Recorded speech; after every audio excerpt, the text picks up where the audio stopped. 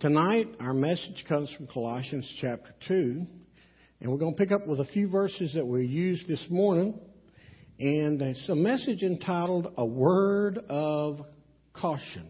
A Word of Caution. If you found your scripture, would you stand to honor the reading of God's holy word? We just read these first three verses this morning, and we'll read them again tonight. And you, writes Paul, and you who were dead in your trespasses and the uncircumcision of your flesh, God made alive together with him, having forgiven us all our transgressions, trespasses, by canceling the record of debt that stood against us with its legal demands. This he set aside, nailing it to a cross. He disarmed the rulers and authorities and put them to open shame by triumphing over them in him. Therefore, let no one pass judgment on you in questions of food and drink or with regard to a festival or a new moon or a Sabbath. These are a shadow of the things to come, but the substance belongs to Christ. Let no one disqualify you, insisting on asceticism and worship of angels, going on in detail about visions, puffed up without reason by his sensuous mind, and not holding fast to the head, from whom the whole body, nourished and knit together through its joints and ligaments, grows a growth that is from God. If with Christ you died to the elemental spirits of the world, why, as if you were still alive to the world, do you submit to regulations? Do not handle, do not taste, do not touch, referring to the things that all perish as they are used, according to human precepts and teachings. These indeed have an appearance of wisdom in promoting self-made religion and asceticism and severity to the body, but they are of no value in stopping the indulgence of the flesh. Let's pray together. Father, I pray that for the next moments that you will reside in this room with us and you will send us your spirit and your love and your grace and your hope and your understanding. And I pray that you will speak a word into our hearts that will cause us to walk closer to you, that will cause us to walk more carefully in this world, that we will not be derailed or distracted, that we can follow you completely and wholly, and people can see you in us. In Jesus' name we pray. Amen. Thank you. You may be seated. I call your attention to that last phrase which says, but they are of no value in stopping the indulgence of the flesh. Is it fair to say that the indulgence of the flesh has a way of running rampant over us? I mean, that it'll just pull on us, it'll work on us. And tonight, the message is entitled A Word of Caution. Would you put your attention to the screen? You see all these signs up here? These are all signs that I found on the internet when I search for cautions. All of us are familiar with at least some of these things, and we know that we take heed when we see a word of caution, because if you don't, you can get hurt. I mean, caution, it can be, you can either get hurt or killed sometimes, because the things that you're being warned about are both dangerous and deadly. Now, you can go ahead, David. Now, as I look at this text, and I think about Paul sitting down to write this letter to the church at Colossae, he recognized something. He recognized that there were some outside influences beginning to permeate the church, beginning to permeate the congregation. As all of us should say, we know about that. For you see, many times instead of the church impacting its community, many times the community begins to impact the church. And Paul was rightly concerned I just want to say this to us, and I want to explain it so that we can kind of get our hands around it. The philosophies of this world continually try to get God's people to compromise their theology. The philosophies of this world, this culture tries to get God's church to compromise what we believe. I mean, quite honestly, it's very rare that people will walk up to you if they know you're a believer in Christ and say, God's not really alive, God's dead. There's another way to heaven besides Jesus. Most of the time they don't do that. You know what they do? They come in and they go, I understand you believe what you believe, but don't you think that that's a little bit harsh to think that Jesus is the only way? I mean, the only way? Don't you think there have to be other ways? Don't you think it's a little harsh that people who don't accept Jesus go to hell? And they begin to try to, or don't you think your stance on homosexuality and immorality is a little harsh? Don't you think God loves all people? Isn't it okay for people to love? I mean, the truth is, the society comes to us not with these big God is dead type of things. They come to us just simply trying to get us to compromise just a little. And I will say this to you. When you choose to compromise just a little, you have opened the floodgate to a lot. So when this comes our way, what happens? How do we deal with it? Well, we have to watch closely. We have to look out and be on our guard. And I think that as we look today, that we'll see some things that'll give us this word of caution. If you're really going to stand against the evils of this world, first of all, you have to deal with what I'm calling your perspective.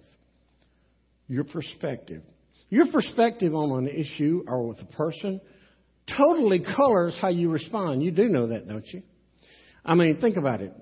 If somebody comes up to you and they tell you that you're doing something wrong, who they are and your perspective of them is whether you hear them or not. If they come up and they tell you you're doing something wrong, well, here's what I'm going to say. Or they give you that look. Does everybody know that look? They're looking at you and they're acting like they like you and they're acting like they support you. But, you see what's in their face. You know what's in there. Can I get an amen? Y'all know what I'm talking about? I mean, they think they're fooling the world, but they're not fooling anybody. But when they come up to you and they're going to say, well, I want to help you a little bit. And what do you really know? What they really want to do is correct you.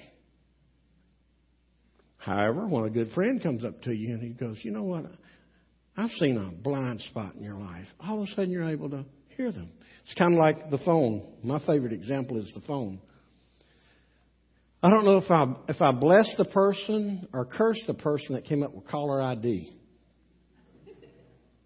I mean, you know it. And how many people, it drives me crazy. You call my phone and I pick it up, whether you're mad at me or not, and I see that it's you. Whether you're mad at me or not, I'm going to take the call because you thought enough to call and I'm going to take it. However, my most frustrating part of my entire family is that they take this phone and they go, I don't want to talk to them. But you know what? When you see that caller ID, your perspective determines. It's the marketer, telemarketer. Don't raise your hand. But how many are not going to answer it if you know it's a telemarketer? You see what I'm talking about? Your perspective really colors how you handle things, how you do things, how you say things. When trouble comes our way, and it's going to, your perspective is going to color how you handle it. And I'm going to suggest to you the reason I felt led to go back to verses 13 through 16 is because in there we find a perspective that can give you courage to handle whatever comes your way, whether it's a death, whether it's another tragedy, whether it's a lost marriage, a lost job, lost child. And I will suggest to you that in this will give you perspective to handle life. The first part that we find in verse 13 is what I call the plan of God. The plan of God. You see, God's plan is to restore every person to himself. If you look there, it says, and you were dead in trespasses and sin. You see, this is what it means. It means that the plan of God, He wants to redeem everybody, but He knows where everybody is. He knows what everybody is, and He knows what it's going to take. And He has a plan to revive what Jesus said. You know, some people say I'm wrong about this. Jesus said that God so loved the world. God has a plan to redeem and restore everybody into a relationship with Him. And in that process, here's what He does. He forgives us of our sin. It's all written right here. He secures our home in heaven. He creates in us a new That's it, a new creation. That's His plan. That's what He came to do. He came to save us from the pits of hell. He came to plant our feet inside the portals of heaven. He came to make a way for us and a place for us. But here's our problem. We are sinners, and sin and sinners are not allowed in the presence of holy God. But He got a plan. From the time they committed sin in the Garden of Eden, His plan has been enforced. If you just want to know the truth, He had the plan before then. He just didn't have to unveil it until the sin came into the world. And what is that plan? The second thing that I see in the Scripture, the plan starts with you were dead in your trespasses of sin, and God made us alive together with Him. That's His plan. That's what He wants to do. Now, how did He do that? That's the second thing that I see here, what I call the provision of God. God made provision for us. If you look at that, how did He do that? God made us alive with Him, having forgiven us all our trespasses, and by canceling the record of debt that stood against us with His legal demands. So let me just pause there a second. I said that I would speak to this tonight. I want you to think about that. That not only did He cancel our debt, He destroyed the record of our debt. The big thing among churches is when you take out a note and build a building or something, one day you have that note burning service. Now, I hope that everybody in here knows that when you pay that building off, you better not burn the actual note. You better make you a copy and burn. Because on earth, in fallen earth, here's what's going to happen. You burn that note and the bank's going to come back and say, you owe us some more money, and you have nothing to show for it. But here's the deal. We can trust God. Not only did He cancel our debt of sin, not only did He free us from sin, but He burned the very evidence that we ever owed a debt. How did He do that? The Bible goes on to tell us He took it and He nailed it to the old rugged cross. And when He nailed it to the old rugged cross, freedom could come. In fact, I want to say this to you this way. I think I've probably said it before because it runs so deep in my heart. The way and the depth of His forgiveness is this. If you go to Him and you say, Lord, I have sinned, and this is my sin. And you should name, if you're going to count your blessings one by one, you ought to count your sins. Name the sins one by one. You go to Him and say, Lord, I did this thing. I spoke ill of somebody. I got angry and I sinned with my anger, or whatever it was. And you just say, Lord, I want to give that to you. I repent of it and I ask you to forgive me of it. And He comes back and He says, you're forgiven. If you walk back to Him 10 minutes later and go, Lord, you know that sin we were just talking about? He's going to go, what sin? Because the Bible tells us that He takes that sin and He throws it as far as east is from the west. Now, that's a long way. And He drops it in the sea of forgetfulness and He remembers it no more. And the old black preacher said He takes that sin and throws it as far as the east is from the west, drops it in the sea of forgetfulness, and He posts a no fishing sign.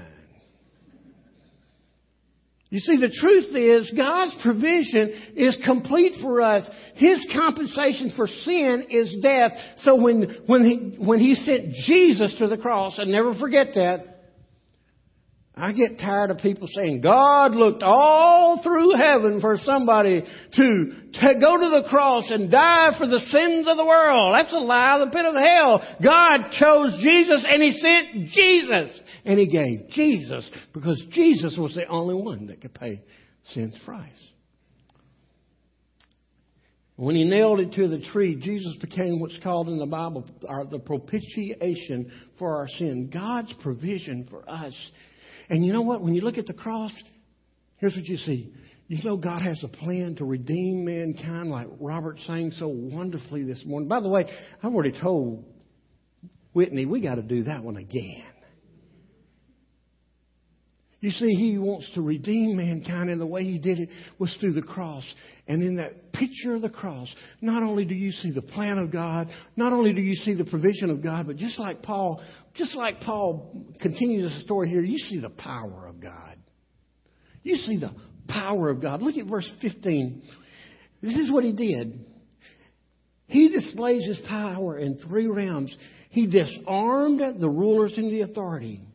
He displayed these rulers to open shame, and He defeated these rulers in Jesus. Scripture tells us that the evil one, I don't care what you call him. You call him Satan, you call him Lucifer, you call him the devil, you call him whatever you want to, but just know this, he's the prince of the world, and the prince of the world, under the watchful eye of God, can evoke much havoc. If you don't believe that, that's not my theology. Well, go read Job.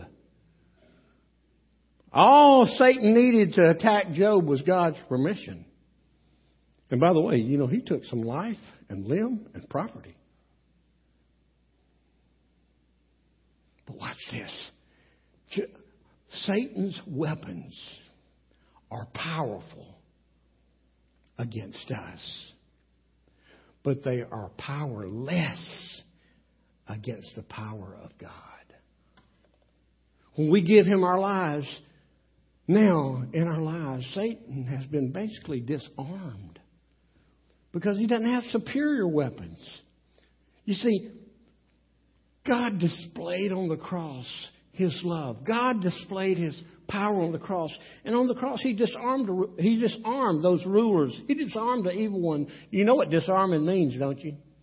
He took away all his lethal weapons. Hello? And then He put him to open shame. Here's my take on this, and you don't have to believe this. That's fine. I've heard people say, in fact, somebody stood in this pulpit, and I was alarmed, and said, Satan didn't know anything and didn't have anything to do with the crucifixion. Well, the problem with that is at least 2 times in the New Testament that the Bible says that Satan entered Judas. And if Satan didn't want Jesus crucified, he had his opportunity to stop him. The truth is, Satan was in on it, and he thought God had finally made the one mistake of his life. He had sent Jesus to the world, put Him in a human body, and Satan thought, I can kill a human. And he did. And at the cross, I believe that in all hell, as much as they can, they were throwing a party because the one that God had chosen was dead. Can you imagine how the demons felt when the earth began to shake and the stone began to roll away and Jesus stepped out? Can you imagine it? Whew. That's your perspective. You want a perspective of how to handle what the world throws your way? There is your perspective. The plan of God, the provision of God, and the power of God. In a word, we are free in Him. Okay, I can tell you're really excited about that. That's fun. But now here's the deal. Let's not ever lose sight of the fact that we've been warned because we do have problems. The second thing I see here that picks up in verse 13 is your problem. And it could be problems, plural. But the truth is, being free is not without its share of difficulties. Even the freedom that we find in Christ. If when you made your decision for Christ, somebody told you your problems were over, they lied to you. The truth is both inside the church and outside the church. And this is a sad commentary on the church. There are going to be people who criticize you, people who judge you, people who attempt to derail you, people who attempt to distract you. Because you see, many people, and Baptists had the list, many people believe Christianity, living the life of a Christian, is completing a list of do's and don'ts. And if we just complete those lists of do's and don'ts, then we will make it to heaven and we will please God. The problem is, this is not Christianity at all, a list of do's and don'ts.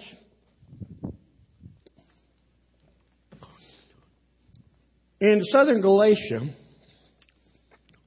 the church had been started with the gospel. Jesus was enough.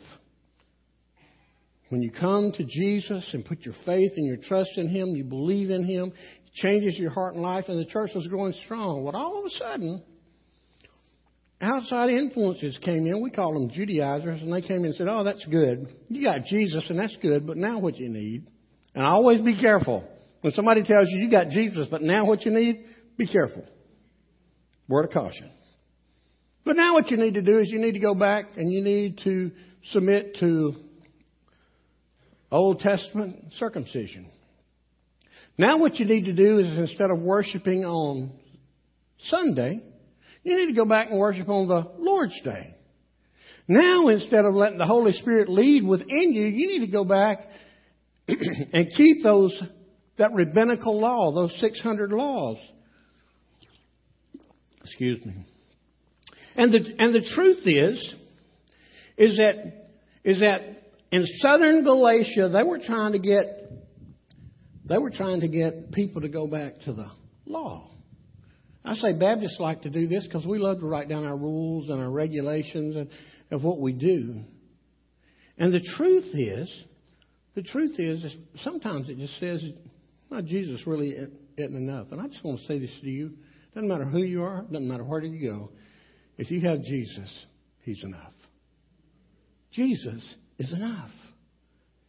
It doesn't take the right diet. Let no one pass judgment on you in question of food and drink or regard to a festival or a new moon or a Sabbath. You know, they were trying to say you should eat this, you shouldn't eat that.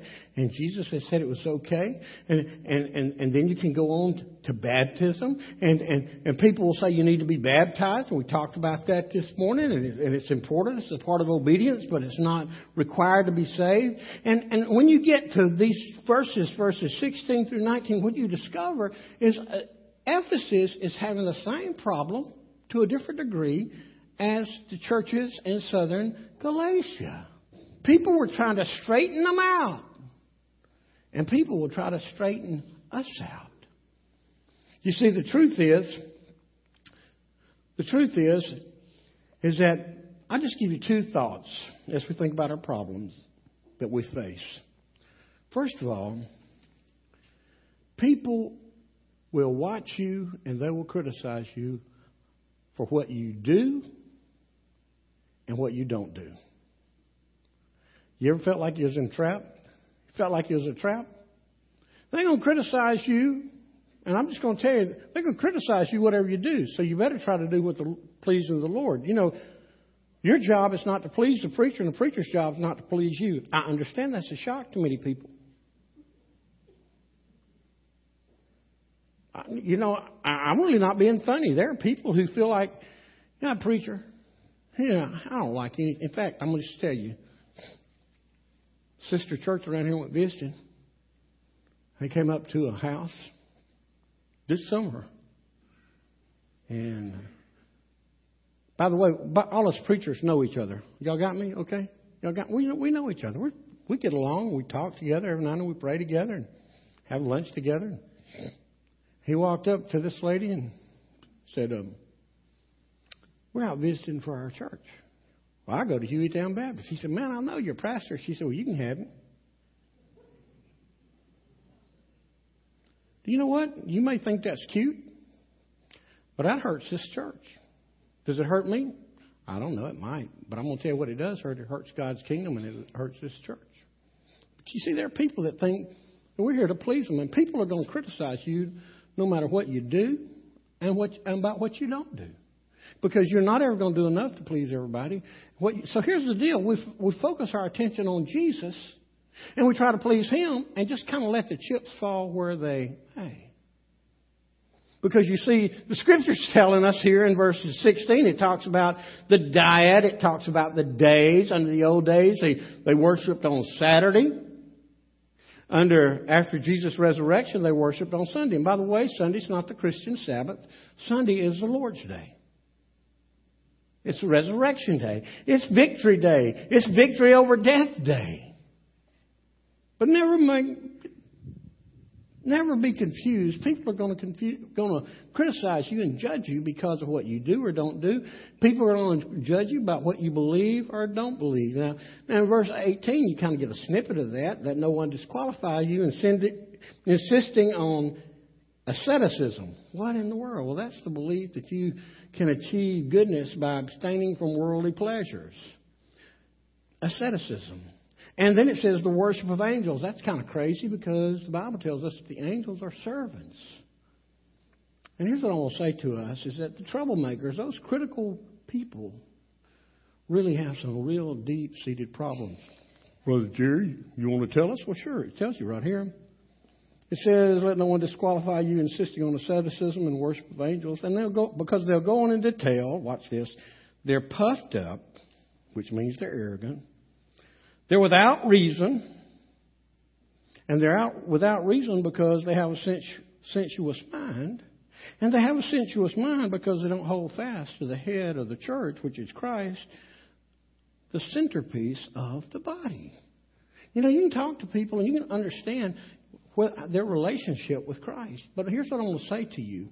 People who are in sin, who are outside of Christ, I probably said this to you a dozen times in 8.5 years. People who are in sin and outside of Christ, their mind doesn't work right. They don't see, without reason. They don't see the reason. And you go, why? Because sin has taken control of their life.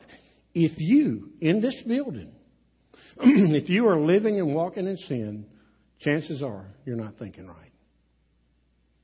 How do I know that? Nobody was considered a man after God's own heart more than David. And when David, he just didn't go off to war. That was his sin. And after that, everything he did, he went up instead of being in the battlefront, at work, he was up lounging around on the rooftop. He saw Bathsheba. He lusted after Bathsheba, and the sin began to pile in, and he justified it every step of the way. That's what happened to us. That's the word of caution. Is that not to be pulled away?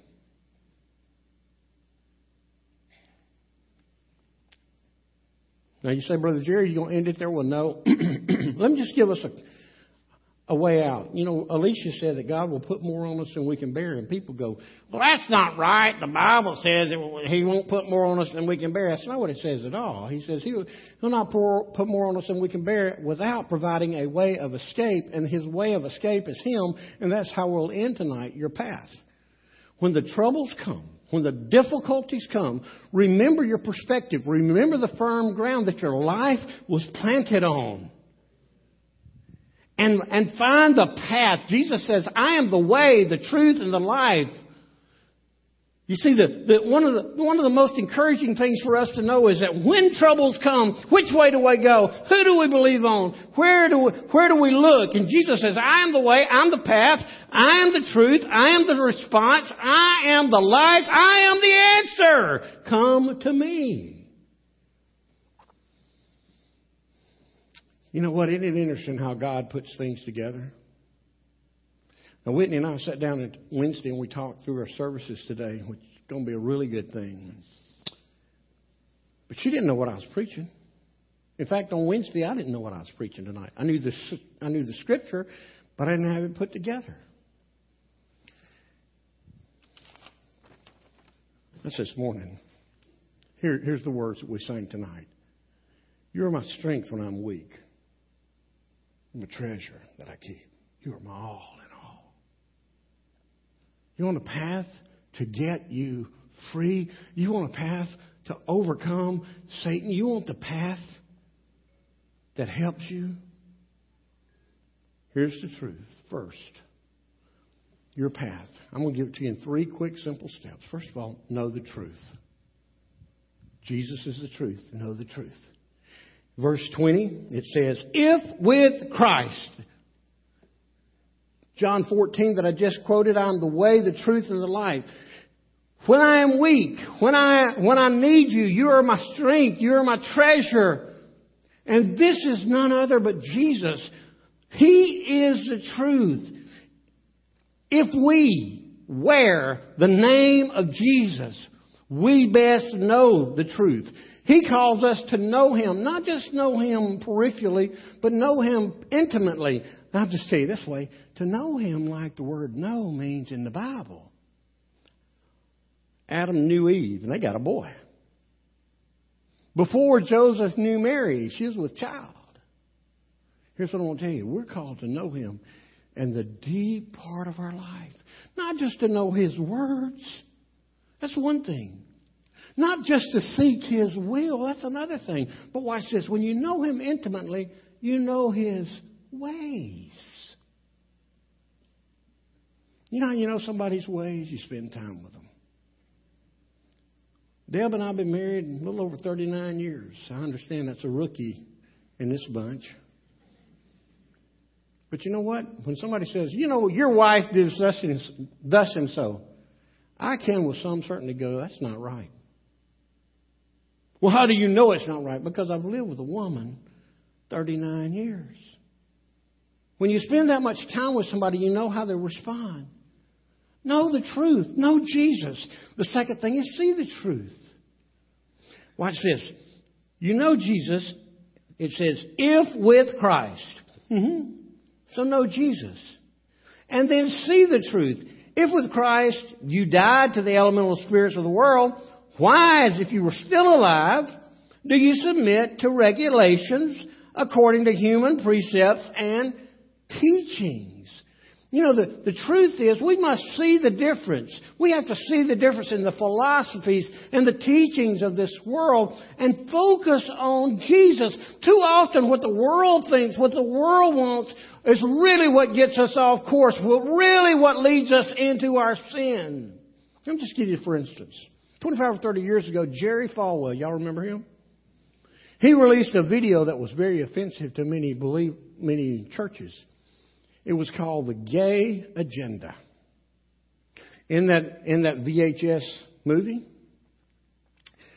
showed risque pictures of homosexual parades and homosexual events.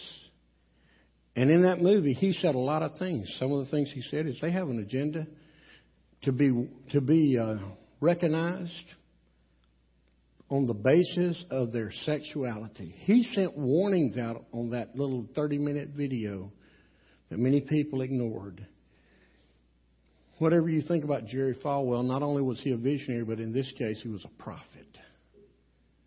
Because we listened and we didn't respond until today, where it's no longer we love the homosexual, but we try to lead the homosexual to Christ.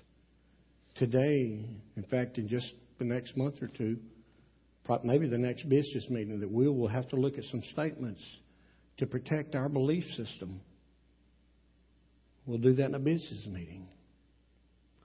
You see, folks, the world is trying to pull us away from our foundations. Our kids are taught in school that homosexuality is just an alternate lifestyle. People are born that way, and the truth is there's no science that backs that up, and certainly not God's Word that backs that up. Here's what I want to say to you. We need to know the truth.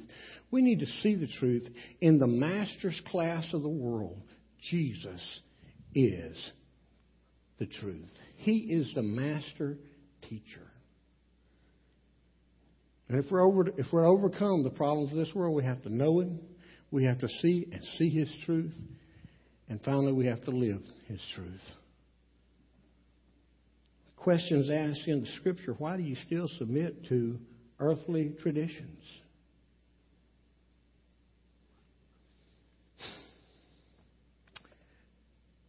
When you read verse 21, do not handle, do not taste, do not touch, those do nots refer to the traditions of man, and the message is this: be careful. Be careful about compromise. Because, as I said earlier, the world will not ask you to abandon your faith, but they will ask you to adjust your faith to these side issues. They will ask you to go along and get along. The answer is to know the truth and to be able to literally see the truth, that we can live out the truth. God says it, and what God says is settled. It matters not what our world says. It's at this point that we as Christ followers, we come to a place of examination. When you realize how subtly the world attacks and distracts us.